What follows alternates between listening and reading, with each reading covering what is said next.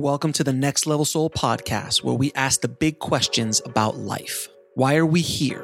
Is this all there is? What is my soul's mission? We attempt to answer those questions and more by bringing you raw and inspiring conversations with some of the most fascinating and thought-provoking guests on the planet today. I am your host, Alex Ferrari.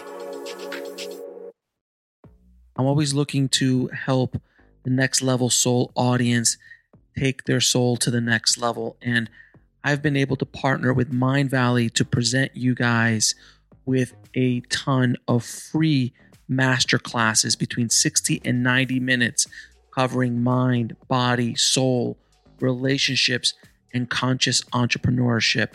Some of these master classes are taught by spiritual masters, relationship experts, best-selling authors, legends in the personal growth and spirituality space, and so much more. So if you want to sign up for any of our free mind, body, and soul masterclasses, just head over to nextlevelsoul.com/free.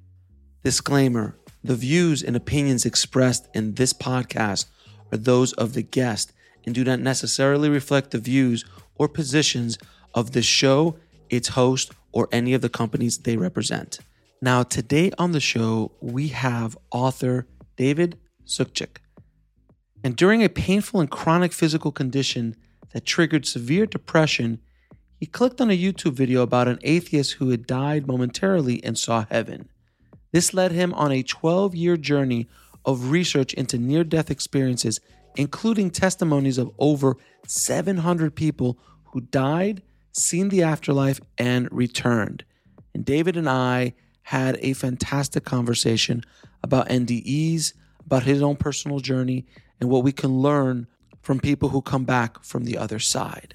So let's dive in. I'd like to welcome to the show David Suich. How you doing, David?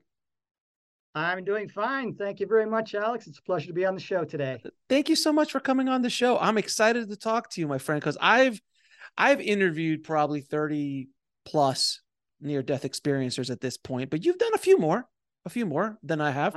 I've done some.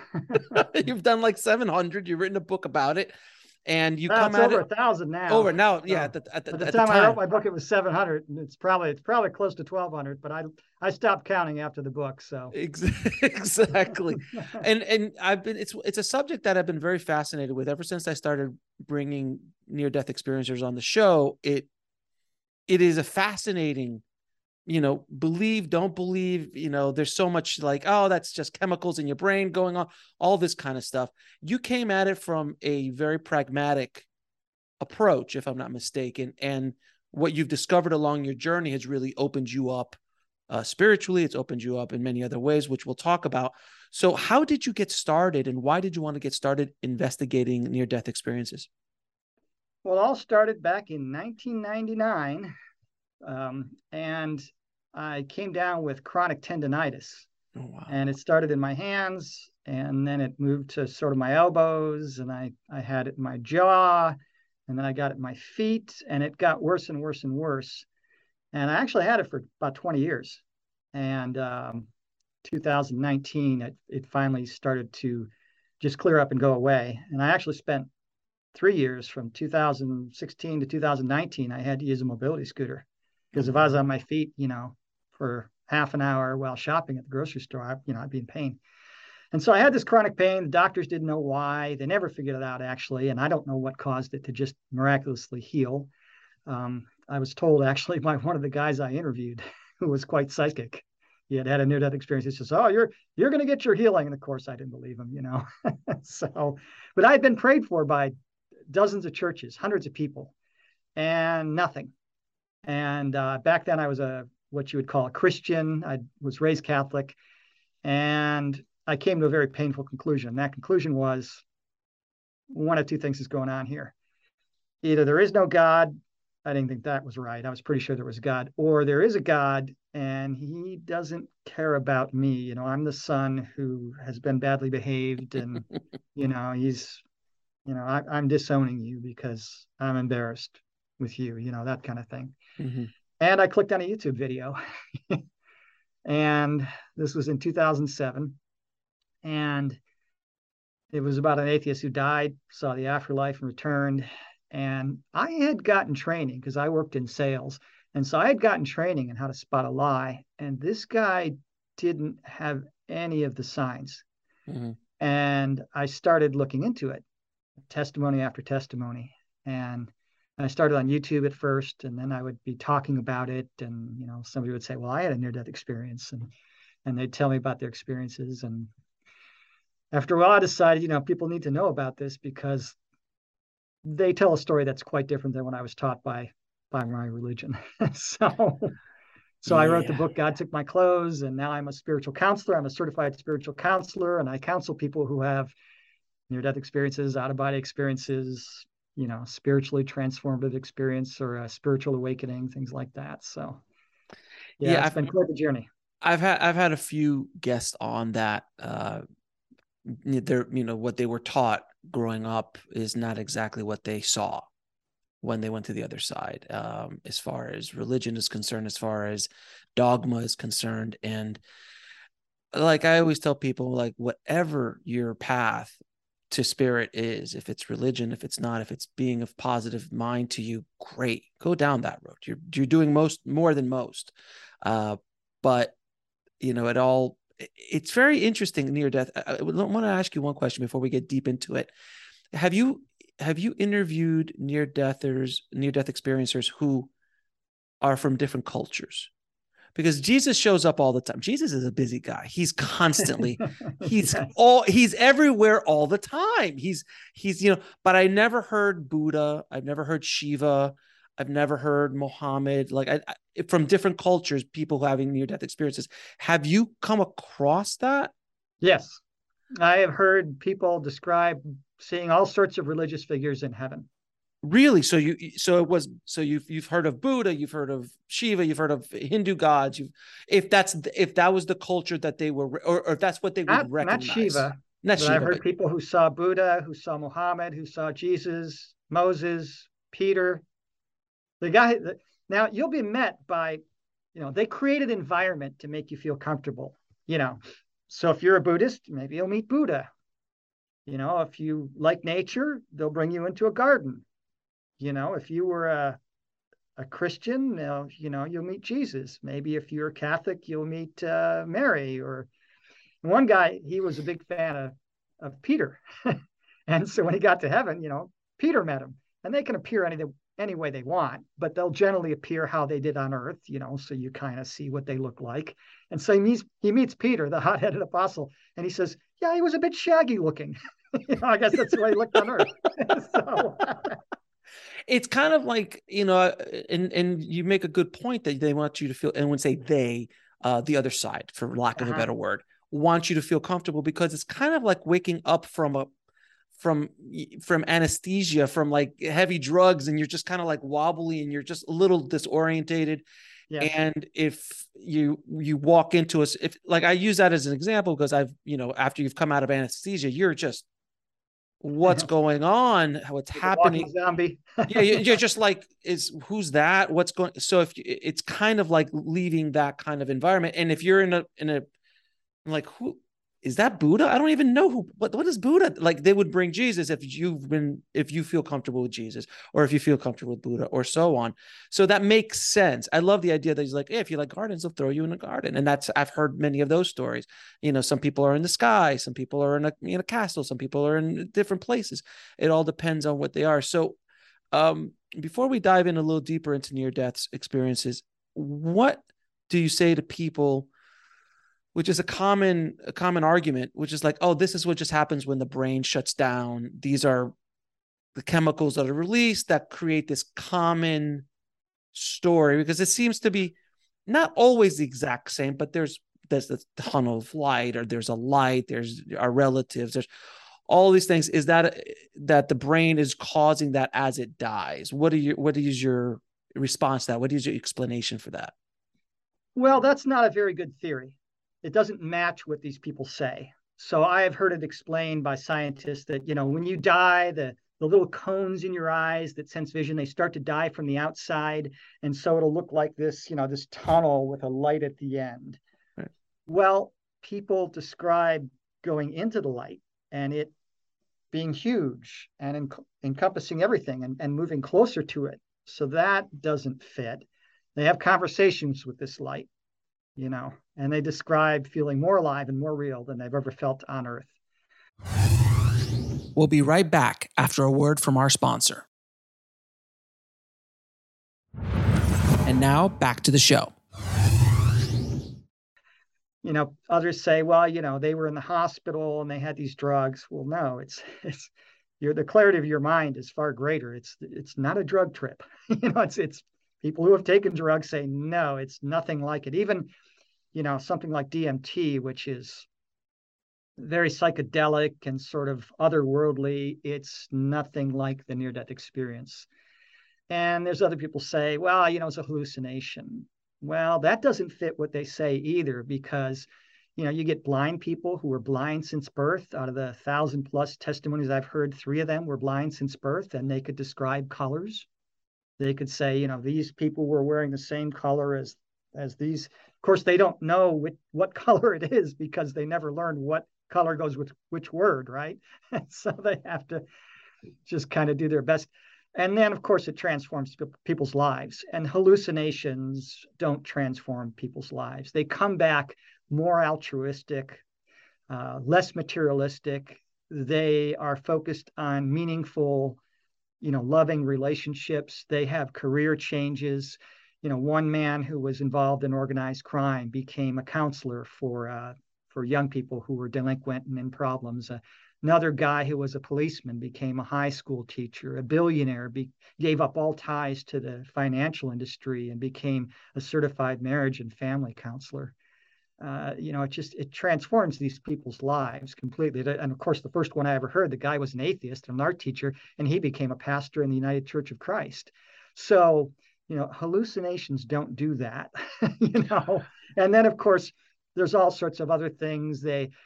People will meet, somebody will arrive in heaven and they'll meet their brother, and they'll come back home and they say, Mom and Dad, I thought I was an only child, but I met this guy in heaven who said he was my brother and that you had a miscarriage.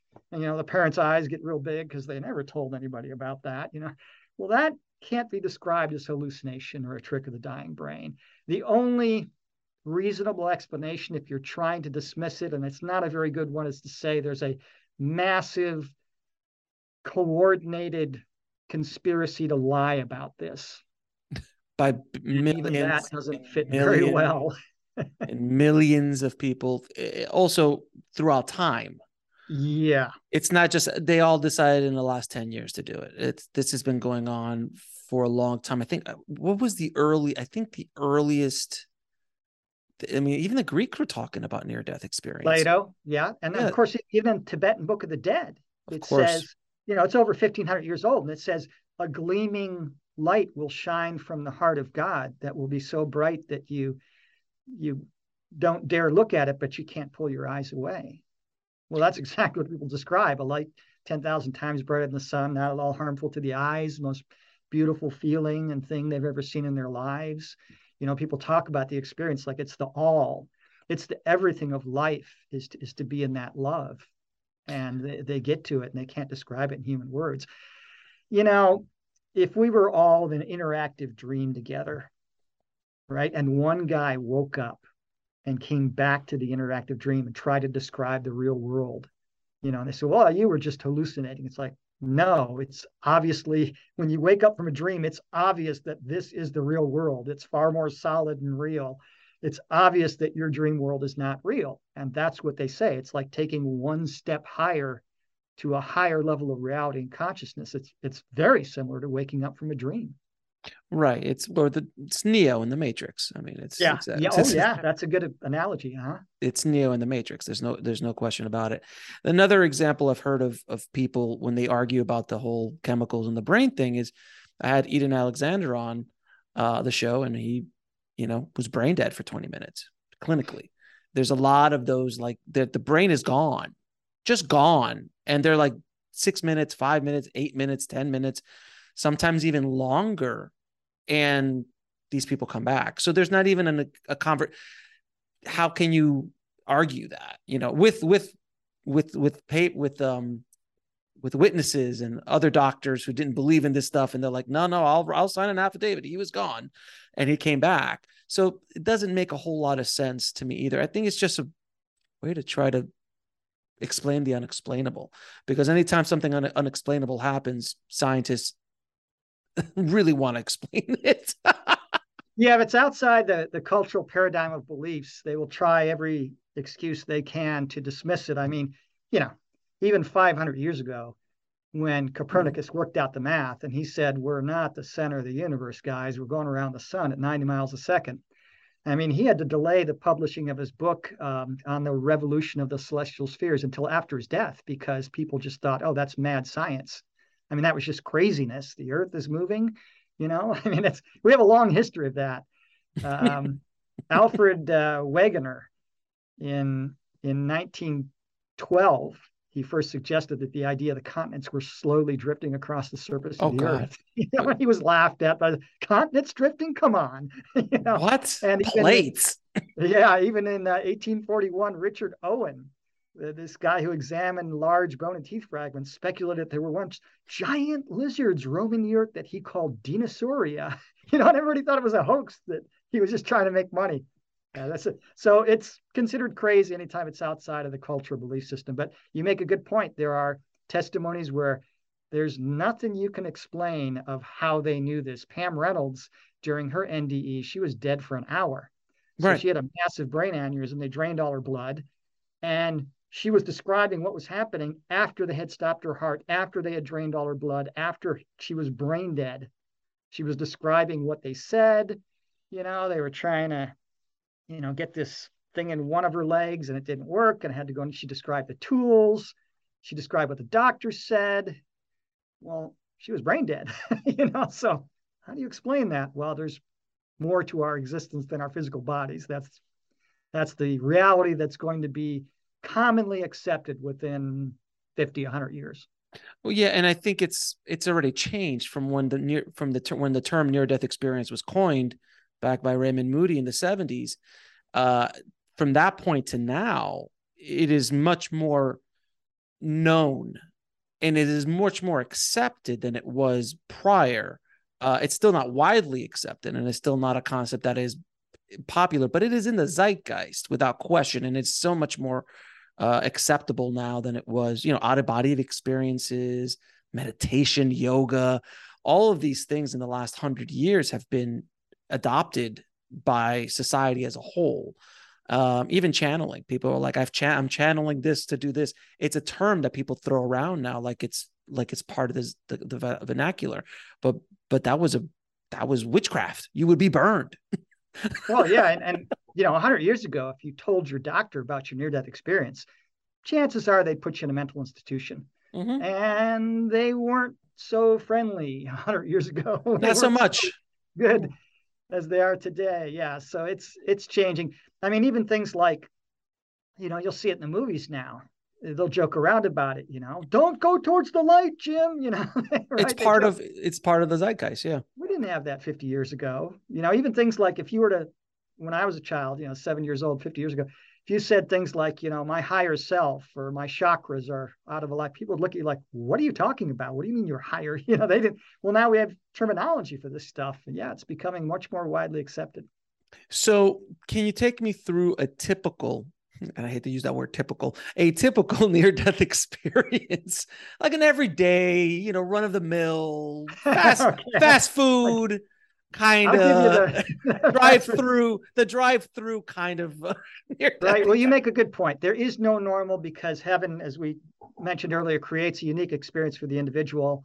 And, everybody has different likes, dislikes, and that kind of thing. And every experience is going to affect them differently. So they want to have the biggest effect to get the change, for when you go back. That's probably the reason they're all designed differently. But typically a person will die if it's at the scene of an accident or in the hospital. They'll see themselves from above, and they'll see people working on them. They'll realize they can hear the thoughts and feel the emotions of the people. And they have 360-degree vision. There's no blind spots back here. They feel more alive and more real, just filled up with energy, kind of the height of life. A lot of them are very calm. And Sometimes they don't recognize their own body. They say, when you see it in 3D, when you see yourself in this world, you're always seeing yourself on a TV screen. You never really see yourself in 3D. It's always and some people don't recognize themselves, and some do. They realize, oh, that's my body, I must be dead. And then at some point, they may try and talk to people, realize they can't hear them. And that, it's not because they're like a ghost. These near-death experiences, people ask them, were you like a ghost? It's like, no, I was the opposite of a ghost. I was more real and more alive than I've ever been in my life. So something behind them or off to the side will get their attention. They'll look, they'll see a little pinpoint of light. We'll be right back after a word from our sponsor. And now back to the show. They describe this light as being beautiful, loving. They get drawn towards it like a magnet, and then they get to the light and it's, very bright. They say it would burn you up if it was in this world, but in that world, it doesn't hurt at all to look at the light. They don't have to be told that this light is God. It's like the universe reverberates his name. There's no question when you're in this light because of the love, and they have feelings of love and peace and joy, purposefulness, that everything that happens has a purpose, a feeling of protection. This being of light is going to protect me forever. Nothing can ever happen to me. And sometimes there's a conversation. Sometimes they're told it's not your time. You got to go back. Other times they say, well, you have a choice. You can stay if you want. You're done with your work on earth. But if you go back, you'll accomplish these things. And of course, nobody wants to go back. Even a mother with a newborn child, will say, oh, my child will be fine. I'm not leaving this place. That's how good it is. So people describe it as, they say things like, imagine the 100 happiest moments of your life and put them all into one moment. You don't come close to what it feels like to be there. Imagine the strongest love you've ever felt in your life, multiply it by 500 or 1,000, and that's about what it feels like. It is joy and bliss beyond words and human understanding. If you had a magic lamp with a genie and unlimited wishes, and you could just wish anything you wanted on this earth, you still wouldn't come close to what it'd be like to be there.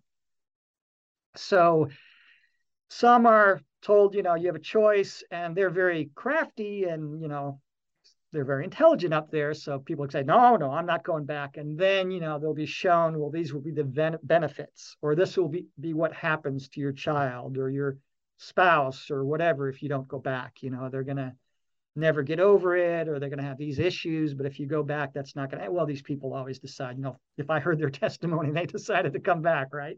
Mm-hmm. So that's basically it. Now, the senses over there are very different. So you can see many more colors. Many people describe the colors of heaven. They say, well, there's colors that don't exist on this earth. And I say, well, what colors? And they go, well, I can't tell you. They don't exist here. And it took me a while, but like one guy who was an artist said, yeah, I was looking at over 80 primary colors. 80. Jesus.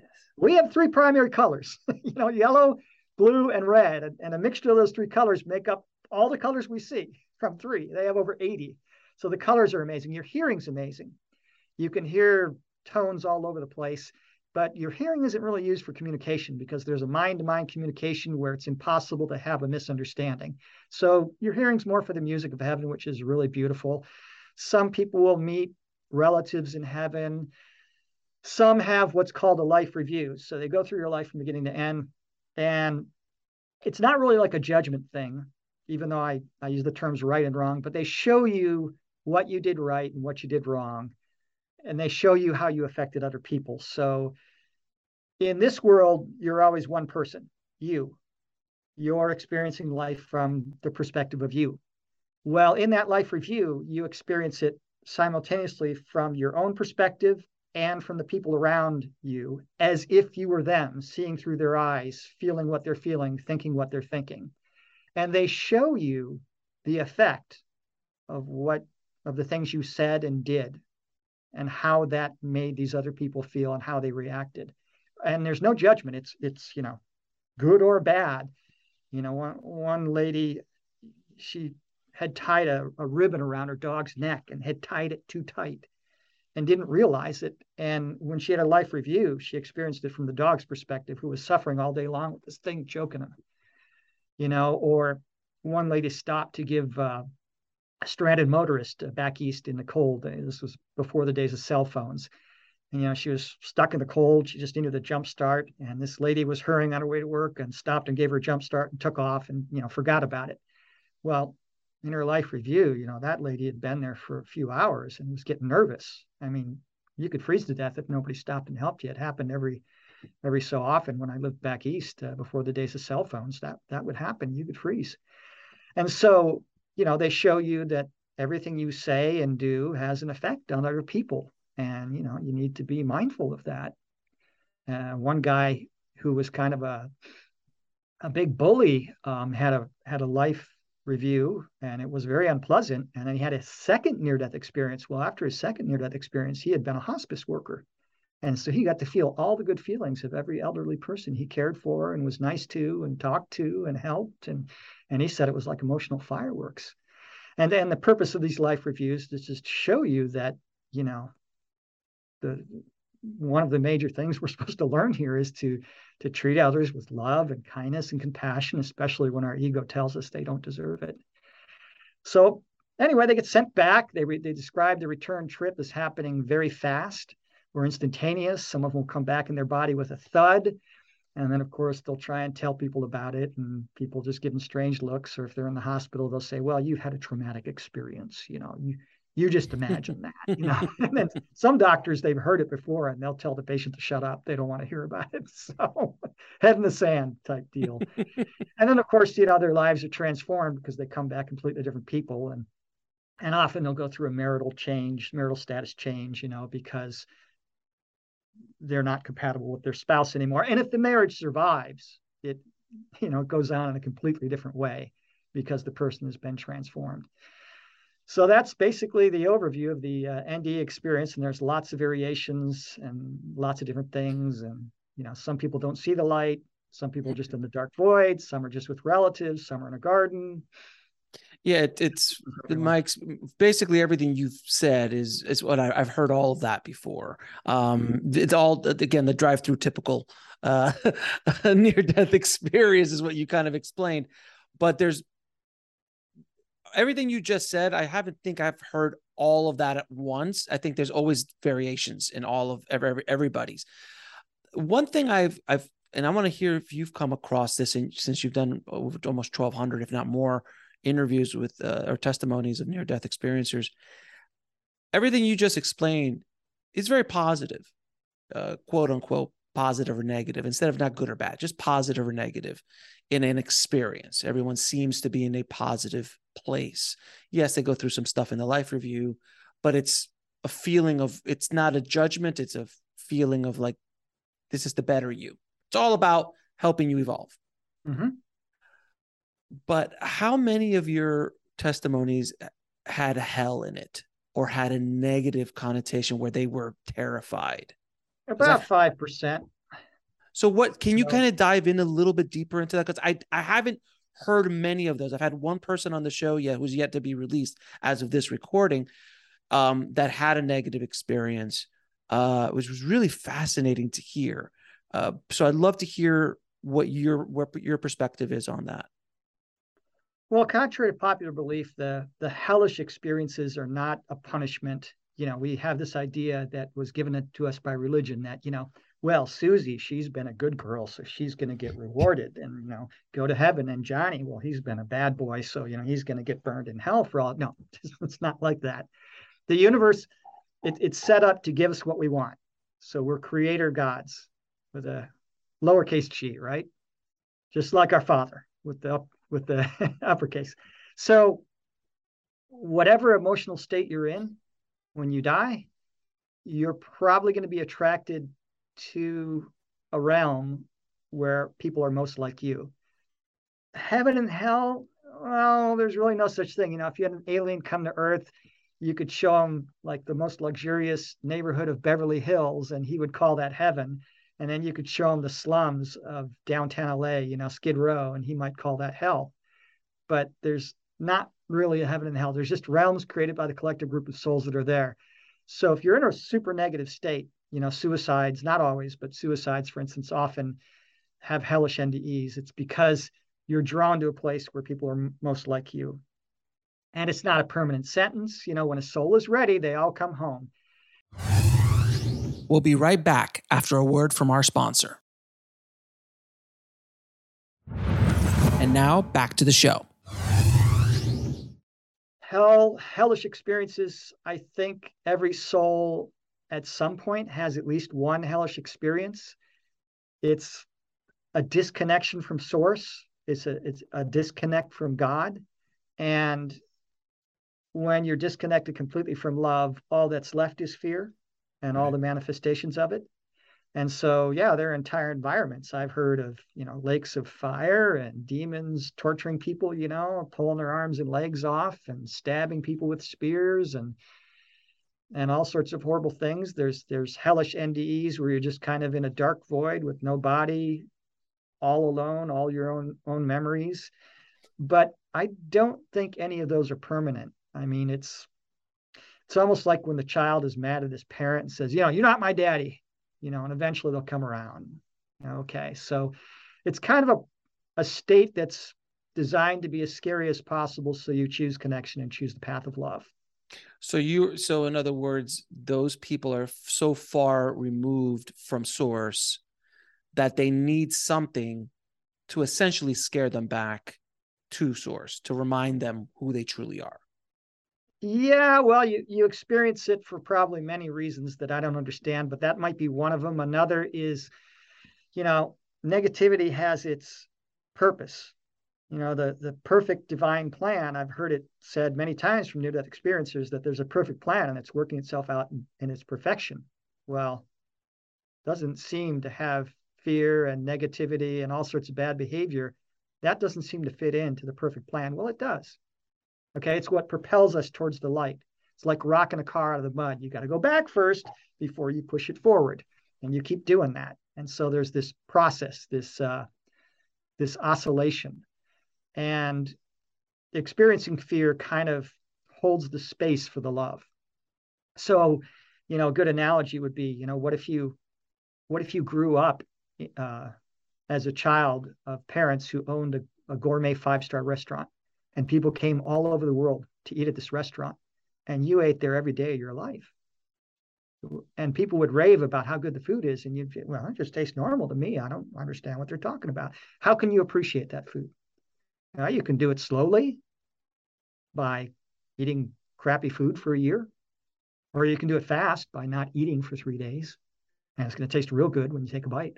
Anything's going to taste real good after you take a bite. Yeah, you experience complete separation from God. Well, what happens when the connection's there again? It's a lot stronger, right? What happens when somebody you love has been gone for a month or two and they come back? What is it? It's just joyful reunion. Oh my gosh, it's so good to see you, right? It strengthens that love, that connection. That is a great analogy. Yeah. So everything, even the things that seem negative and unpleasant, are there for a purpose and are there propelling us into a higher consciousness of love and compassion. Great analogy. I love the food analogy there. That really does make all the sense in the world. Because if you're raised, rich, let's say, and you have all the wealth in the world, and then you don't understand, you literally are in a bubble and you really don't comprehend like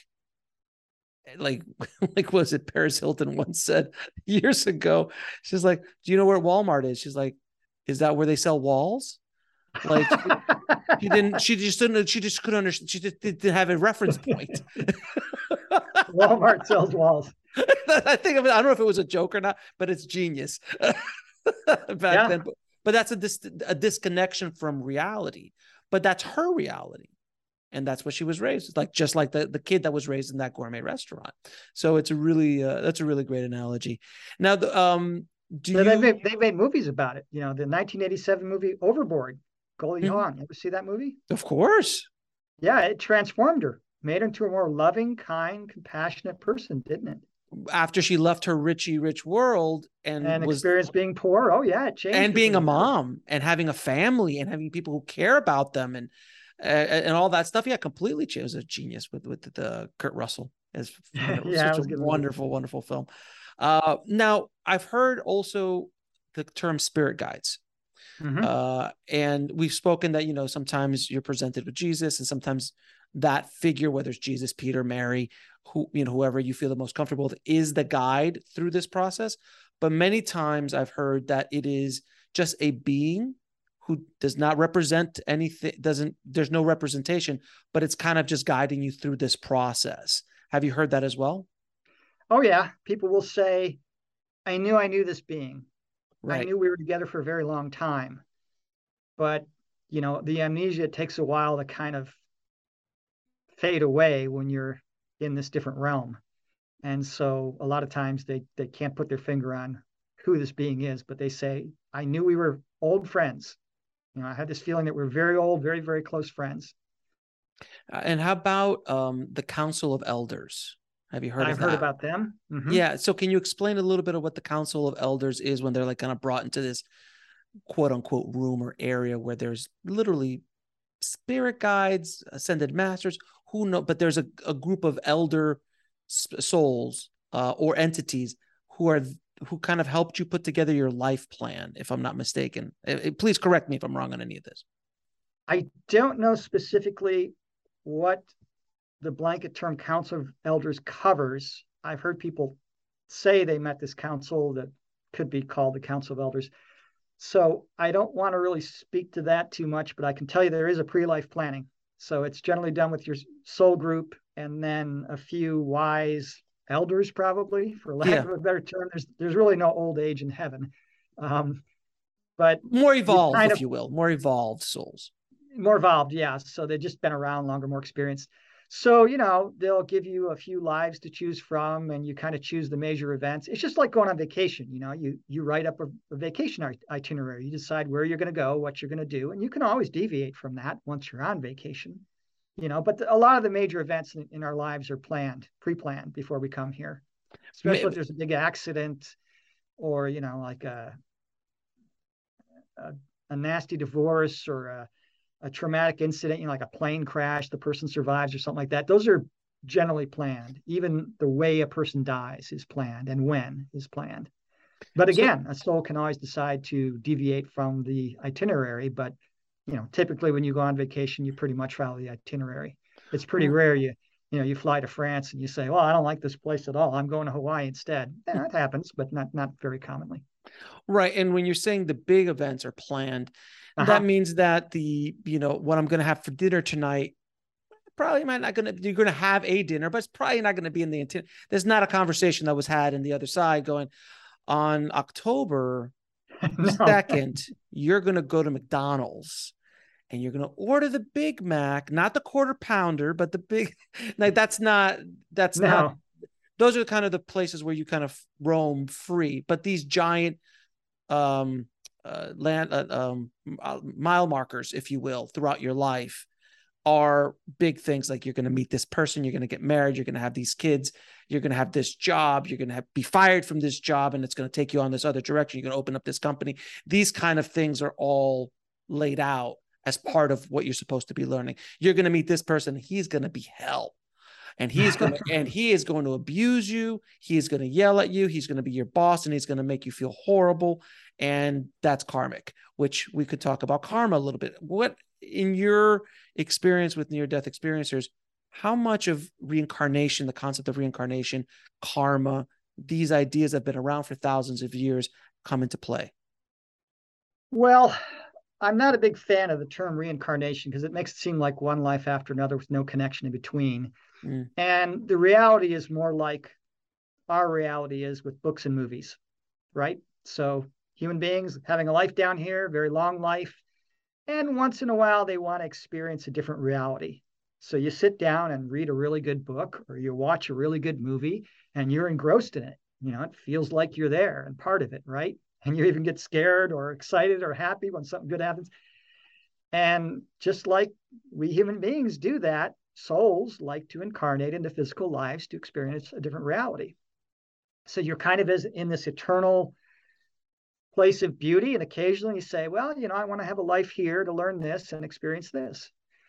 Now, karma was something real, like if you got some negative energy into your field from, let's say you had a lifetime as a very wealthy, selfish person, to kind of work through that negative energy, you would be on the other side of that. So you would be the person oppressed by the wealthy, the poor person oppressed by the wealthy. But because we're in a different place in space right now, and we're kind of past a marker, we were going to destroy ourselves. That was the potential for thousands of years. We'll be right back after a word from our sponsor. And now back to the show. And right around 1989, 1990, that changed, and there was a big celebration because, we're going to make it this time. We're not going to destroy ourselves. We passed a marker, and karma doesn't have to be followed like it used to be. You can just decide to release that and release the energy. And there's all sorts of exercises, all sorts of YouTube videos on releasing old karma and that kind of thing. So yeah, I do believe in it. It's one way of working through negative residual energies.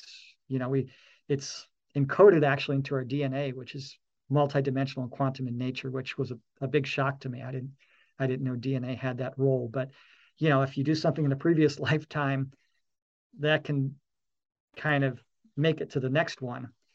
Same with parents. They can do something that gets encoded in their DNA and affects you. But that's doesn't have the same impact that it once did, because we're in a newer energy where we can clear those things out without, going through more negative stuff or negative experiences.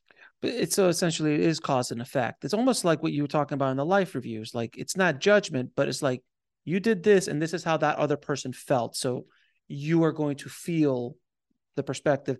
And again, in the life reviews, you're feeling everything almost all at once, which is hard for us to understand, but it's kind of like this panoramic, almost 360-degree HD monitor with multiple screens up. Almost, I think the closest visual I could have is Minority Report, where you saw, if you remember Minority Report, Tom Cruise, he just moves those video images. It's something similar apparently to that.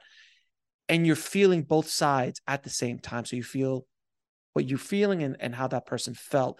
So it's kind of like that, but karma is on a much larger scale. Is that fair to say? Yeah, I've even heard it described as a panoramic life review, or happening instantaneously. Now, some see it in chronological order, but one of the things they all say about that review is it's not just a screen where you're watching it. When you look at the screen, all of a sudden you're there and you're the people. I mean, like one guy, he was a bully and he got in a fight. Some pedestrian crossed illegally in front of his truck and he had to stop, and he gets out and he gets in a fight with this guy. He was a big, strong guy. He beat this other guy up, 34 blows, broke his nose and his teeth. Well, in his life review, there he was again, raining blows down on this guy. And at the same time, he was the other guy. He felt his nose break. He felt his teeth break. He felt the embarrassment of, being beat up in a fight, and fear this guy felt going out in public for, the near future. Oh yeah. So it's not just a screen. You kind of relive it, but it's very instantaneous. And yeah, it's kind of panoramic, kind of happens all at once. There's no time over there. So it gets real difficult to describe certain things because there's no element of time. And I think what you said is something really important to kind of point out, is that as he was punching the other guy, he felt it as he was the other guy. Oh yeah. So essentially, when you do something negative in energy to somebody else, you're essentially doing it to yourself, which is as old of a teaching as possible. Do unto others as you like to do unto you. Yeah, the golden rule. The golden rule. But the thing is that if you understand the concept of one and that we're all connected, when you hurt someone else, you're just truly hurting yourself at the end. Correct? Absolutely. I mean, one of the things near-death experiences will say, they'll come back and they say, well, I had no idea how powerful my thoughts and words are. I would have chosen them more carefully if I had known, or I had no idea that my behavior was affecting other people negatively, that kind of thing. They'll say things like, when you bring hope or joy to just one soul, because we're all connected, millions receive the vibration. One person living in unconditional love is more powerful than millions living in fear, because we're all connected. Well, now down here, we have the illusion of separateness, but it's just an illusion. I recall I was out on my bike one day on the bike path back when I lived in California. And there was this big poster and it said, none of us are well until all of us are well. And that is true. Very and much. if humanity realizes our common connection, they're going to stop playing some of the games that are causing so many problems, the cutthroat competition in business, and one person abusing another for their own personal gain, and war. I mean, war is the most foolish thing. If we're all connected, what war is like? War would be like if I was out in my backyard working in the yard and I poked myself in the eye with my right hand by accident. And so my left hand said, "You son of a gun, I'll make you pay for that," and picks up a hammer and starts smashing the heck out of my right hand. Well, that's what war does. It's like, no, if we were conscious of our common connection, there wouldn't be war. Corporations and governments would be cooperating instead of fighting and suing each other. And, it'd be a different world. And we'll get there. It'll take some time, but we'll get there. Now, I do have to ask you this question because I haven't had anybody on the show that could answer this yet, or I haven't asked it really. What happens to our pets? Because so many people talk about pets in heaven and they can see their dog that they died when they were kids and stuff. From your experience talking to all of these near-death experiences, what part do pets and animals have? Well, domesticated pets here kind of are here to teach us certain aspects of unconditional love. That's their role. Every object in existence is part of the creative benevolent source. So even a gnat has a soul. So are your pets going to go to heaven? Yes. I've lost count of how many times people got to heaven and were shocked that their former pet was there. My little dog from when I was 9 years old was there. I even had one near-death experiencer who saw all these animals, come running over this hill. And I think he was with Jesus, and he asked him, what are all those animals? He says, oh, well, they all kind of play together while they wait for their owners to arrive, for their former owners to arrive. And they're happy and they play together. But yeah, you'll see your pets again. And you can communicate with them mind to mind. You can have a conversation with them. So all dogs too truly go to heaven. Yes, they do. Dogs, cats, parakeets, turtles, whatever pet you had. Yeah, there's all a soul to that. And now there's some people believe that the human soul used to incarnate into animals, and now it's a different kind of soul. That doesn't happen. It's a different scenario. An animal soul incarnates into animal, human soul into human. Yeah, they're designs for specific incarnations. Now, we've talked a little bit about religion. What part, if any, does religion have in the afterlife, in your experience? Well, religions are generally inspired by a master that comes to the planet. Mohammed, Buddha, Jesus, a master that comes to the planet. And then they elevate this person to a status of a deity and have a religion around it, and it gets somewhat corrupted, but they're very useful tools. Mm-hmm. So some people can cook really well. All right. My wife is a great cook. If I don't follow the recipe, it's not going to be edible. I need the structure of the recipe. Some people need or prefer the structure of organized religion to connect with God.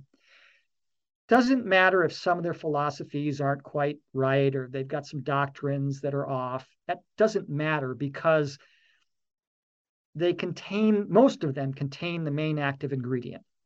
So the analogy I like to use is Captain Cook's brew. So in the late 1700s, when ships would take long voyages lasting several years around the globe, a lot of the crew, half or more, would die from scurvy, which happens when you don't get vitamin C in your diet. You got no fresh fruits and vegetables. They're out there for years. People die of scurvy. Well, Captain Cook had a brew, and he had all these weird ingredients. and, malt and vinegar and sauerkraut and all that. One of the ingredients in Captain Cook's brew was lemon syrup, which is loaded with vitamin C. So if you drank Captain Cook's brew, you didn't get scurvy, but it was only because of the active ingredient, which was the lemon syrup. The active ingredient in any religion is the unconditional love of God. And so many of the world's religions preach love and its manifestations: brotherly love, charity for the impoverished, forgiveness, kindness, gentleness, self-control, good behavior. And we have so much in common. And we'll be right back after a word from our sponsor. And now back to the show. The only big problem with religion is each religion thinking they're the only path up the mountain. Only brew, only brew. The only brew, right. So the way God feels about religion the analogy that I like to use is, I'm stealing this from Lee Carroll, who channels Cryon. Mm-hmm. He says it's like, imagine you are in a bitter divorce and your children are very young in this divorce, and your spouse gets custody and out of spite and hatred takes them away, hides them. You're never seeing your children again. And for years you look at children, and a decade passes and you just give up in despair. And one day, you get a phone call. It's them. And they say, "We've been looking for you all these years. We're in your neighborhood right now. Can we come and see you?" It's like the best day of your life. Finally, after all these years, my kids are going to come and see me. And you run outside and wait at the end of the driveway, and there's a car coming down the street, and it's them. Now, let me ask you a question. Do you care what kind of car it is? Do you care if it's a broken down old car with a lot of problems and smoke billowing out the back, or a perfect new car in great condition? You don't care. You're just happy your kids are coming to see you. When we leave that perfect place of connection where we're all in communion, the great I am, and you come down here and you're separated, and your Father in heaven knows that you don't even remember him, and then you find him, oh, he's overjoyed.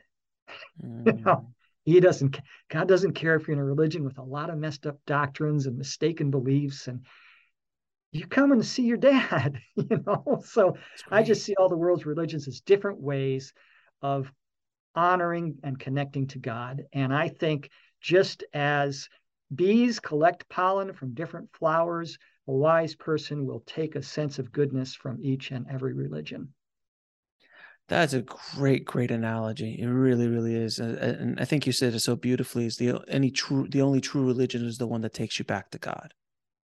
Yeah, and that's, people asked about what's the right religion when they had their NDEs. First one I heard, Howard Storm said, "Well, what's the correct religion?" They said, "Whatever one brings you closest to God." They don't care. They don't care what the car is. They don't care what the car. At least you're getting in a car. Because others don't even, they're like, there's no car, there's no nothing. I don't want to see that person. And they tend to be a little bit more lost. Yeah, and the religions are maturing, and that's the beauty of it. There's going to be a time when religions honor each other's beliefs, and I'm interested in your beliefs and how you honor God. And 500 years ago, Catholics were selling indulgences. Pay us money to pray for your dead relatives so they get into heaven. Well, they don't do that anymore. That's barbaric. Well, even when I was a kid, there's still a couple of mega churches. I'm throwing that out there. Okay. I'm just going to I don't know. There's some TV evangelists. They're still like, I need a plane. God wants me in a Learjet. That's a quote. Prosperity, your divine right. Yeah, that's funny. Yeah. So, when it comes to all that, there's this idea that if you follow everything correctly, you're going to be rewarded, and it's not like that. It's no. The connection to God is so much different, so different. And the mega churches, Yeah, I mean, even they have their role in trying to get Oh, of people course. to behave well, and they kind of preach a But message of love and so forth. But I mean, okay, so I went to this Catholic, I go to Catholic service because my wife is Catholic. You know, she mhm. kind of believes what I believe. And this was a few months back. We were in a church and they told the story about the prodigal son. For those who don't know, it was two boys and they've got a wealthy father, and the one is tired of working in the company store or whatever and says, give me my half of the inheritance now. He goes off, blows it all, and now he's starving to death, and he comes back thinking, well, my dad's servants are getting fed. I'm just going to go back and be a servant with my dad. I'm not worthy to be his son anymore. And his dad, of course, welcomes him home with open arms and throws him a big party and says, you're my son, I love you. And so this priest says, you see, this was his conclusion, this Catholic priest in the Catholic Church. He says, you see, God's not going to judge you for being bad. He loves you no matter what you do. I would not have heard that 50 years ago. If a priest would have said that 50 years ago in service, he'd have never preached in that church again. Religions are maturing. I think they are, and I think they're maturing because people are maturing and becoming more awake. Yes. I mean, like, if you look in the Bible, everyone had slaves. It was, Yep. I mean, it was very like slaves are good. It's Very fine. common. It's fine. So there's things that were in the Bible, and that's the thing that I always find interesting about religion is like when these religions were started, they were started at the time and with a message of the people of that time, the evolution of the people of that time. People could barely understand what Jesus was talking about for hundreds of years after his death. He's like the kingdom of heaven is inside of me. I am God. I will do more. I will do greater things than you. Like, what are you talking about? Where now these concepts are much more accepted, not 100% still, but still more accepted. And then if you start going back into like Hinduism or Jainism, these concepts were talked about thousands of years before Jesus showed up, which is another conversation to be had. But when people become so dogmatic about, well, like in the book, it says this, I'm like, but that book was written a long time ago and might not affect what's happening in today's world and the evolution because things continue to change.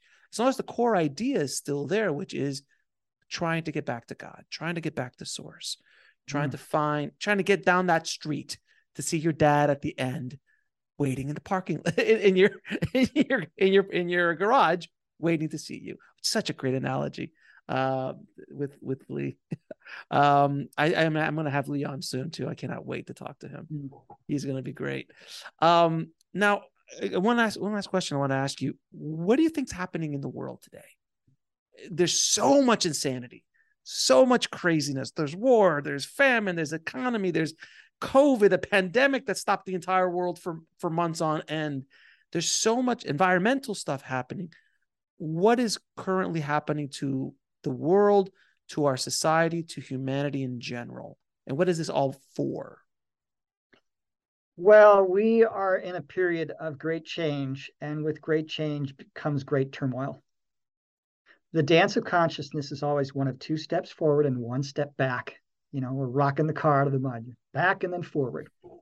Well, I don't think it takes much of an intelligent person to take a look around at the world today and see that we're in a step back. It's pretty crazy. And there's a lot of nasty stuff going on. And there is a great awakening taking place. This is a very exciting time. This is a time that was foretold through the centuries. And even the Mayans knew about it, the Mayan calendar, I don't remember the 2012 thing. And that they weren't talking about the end of the world. They were talking about the end of an age. And in the future, this time, especially pre-2012, will be called the barbaric era. Yeah, because we're fighting each other and we haven't learned how to cooperate. So what's happening right now is all the dark behavior, all the bad behavior it's always been there. It's been hidden for centuries, for thousands of years. It's been hidden. And now it's coming to the surface. It's being exposed. And the more, I'm going to call them the dark hats, are being exposed, very wealthy, powerful people who have a vision for humanity's future, the more they're being exposed and the more they're losing their grip on controlling humanity, the more desperate they're getting.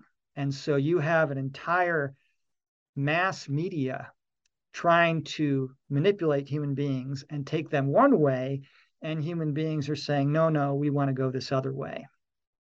So there's a big fight between light and darkness. And in the past, dark always won. Well, we're in a new energy now.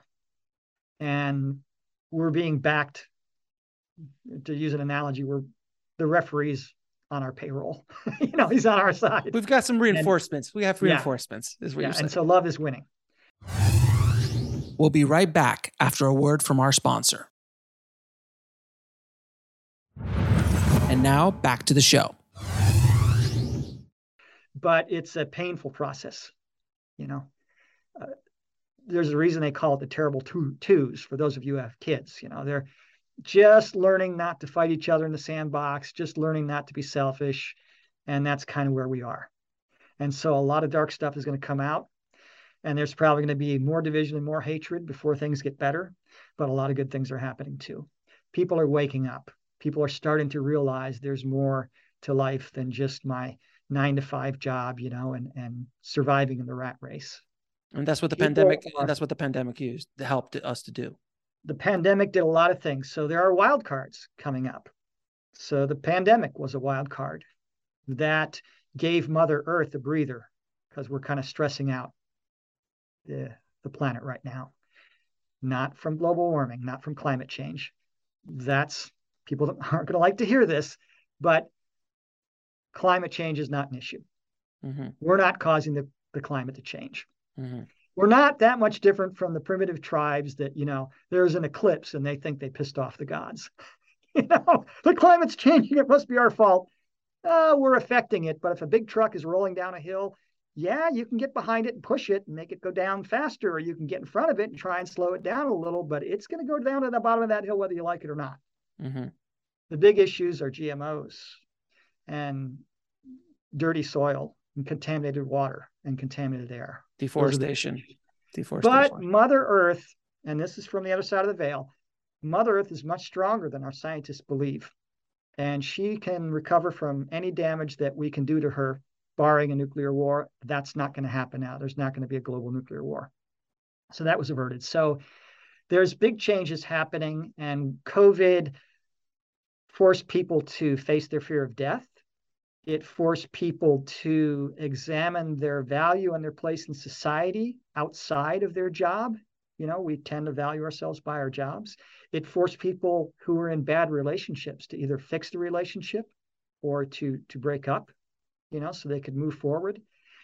It had a lot of benefits, and it was done for subconsciously. Humanity allowed this to happen for our own benefit.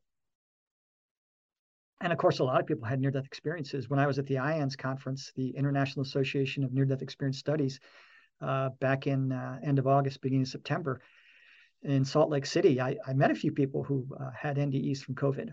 So, yeah, everything like that has a purpose. I've heard many times the phrase from heaven, it's a perfect plan and it's working itself out in its perfection. Well, when you survey the world today, it sure doesn't seem like that.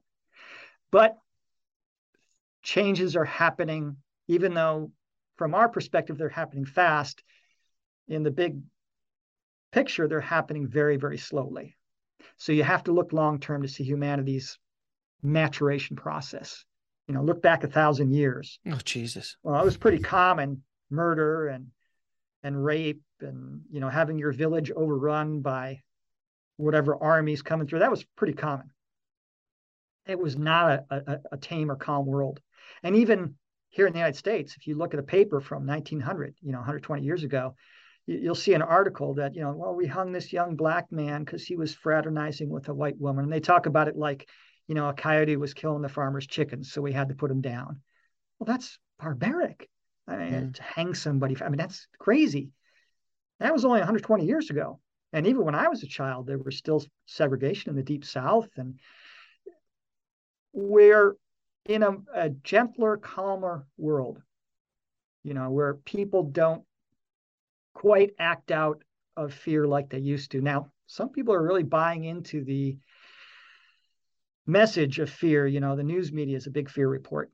And some Mhm. people are really buying into a message of fear and everything they're selling. And that's causing a lot of problems, of course, because you get a lot of people who are angry about things that are not the issue, and they want to keep us separated and distracted and that kind of thing. But yeah, it's going to work itself out. And within about 150 years, it's going to be a new planet.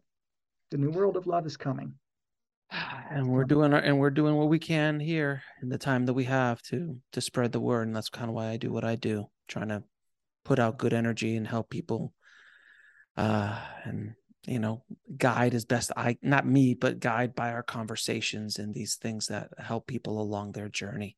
So David, I appreciate so much you being on the show and the work that you've been doing. Can you tell us a little bit about your book, God Took My Clothes? Fantastic title, by the way. Thank you. Can you talk a little bit about that and where they can find it? Well, you can, I think I got a copy of it right here. This is my book right here, God Took My Clothes. And it's on Amazon and Barnes and Noble and Books A Million and all the major bookstores. I even think it's on, Walmart and eBay and all those places. But it's Spirituality 101. And so, if you're a psychic medium and you've been doing this stuff for 50 years, it's going to bore you. It'll be nothing new. If you're kind of new to near-death experiences or new to spirituality, it's a great introductory book to kind of get an overview of our place, in creation and how we're helping the fractal of God grow and the future of mankind. And it gives a real good overview of what near-death experiencers go through, the after effects.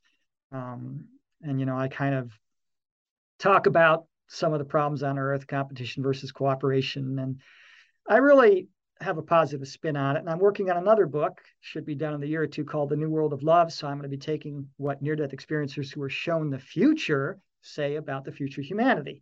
And it's very positive. We tend to be very negative. We tend to always think the worst, but humanity really does have a bright future. And so, yeah, those are my books. And then I do my spiritual counseling. If you go through an NDE, sometimes you can't tell anybody about it, or it can be very depressing because when you come back to this world, even if you have a really good life here, by comparison to what it was like over there, it feels like hell. Mm-hmm. So, I help people out, and I have a program for people who are in financial hardship or low income, and more than half my clients are on that program. So, if you've had an NDE and you want to talk to somebody and I'm there for you. You can go to godtookmyclothes.com. My contact information is there and we can set up an appointment. Or if you just have any questions, you can email or text me. And I just put my book out last year and it's just now starting to sell and get more popular. So hopefully I can keep responding to every question that comes in, but things are getting a little busier. It's getting a little harder to keep up. But for now, at the time of this recording, I'm still answering all questions and emails. Fantastic. Now, Dave, I'm going to ask you a few questions to ask all my guests. What is your definition of living a good life? Living a good life. I'm going to say that's living a life of joy and compassion, right? With balance. So there's a few people that are on the side of they give too much of themselves and get burnt out. And there are probably the majority there on the selfishness side. So a life of balance, love for yourself, love for others, love for the planet. Yeah. And joy is the biggest sign of spiritual maturity. And you can have it without an ounce of spiritual knowledge. Children are very joyful and they don't know anything about what we talk about on shows like this. Very true. Very, very, very true. Now, how do you define God? I'm going to define God as the creative, benevolent source that expresses itself in all that is. And what is the ultimate purpose of life? The ultimate purpose of life cannot be described in human words, but those who have experienced it, they know. And the closest word we have, of course, is love. It's all about love. The Bible talks about, which is a very good book. People asked about the Bible and they said, oh yeah, it was channeled and, true for the most part. And you got to interpret in the spiritual sense. The Bible mentions love over 500 times. And it says God is love. And every human being has experienced love. Animals, even plants, experience love. Yeah, it's an energy. It's a measurable quantum energy, and it's the very substance of God. and the substance of who we are. And it creates all things, and it projects onto all things, and it's the glue of the universe that holds everything together. David, thank you again for coming on the show. It has been an absolute pleasure talking to you, my friend. Thank you again, and continue doing the good work that you're doing, my friend. Thank you. It was a pleasure being on the show. Thank you so much for inviting me. I want to thank David so much for coming on the show and sharing his journey with all of us. If you want to get links to anything we spoke about in this episode, head over to the show notes at nextlevelsoul.com/151. And if you've only been listening to this over podcast and you want to watch these amazing conversations, please subscribe to our YouTube channel at nextlevelsoul.com/YouTube. Thank you so much for listening. And remember, trust the journey. It is here to teach you. I'll talk to you soon.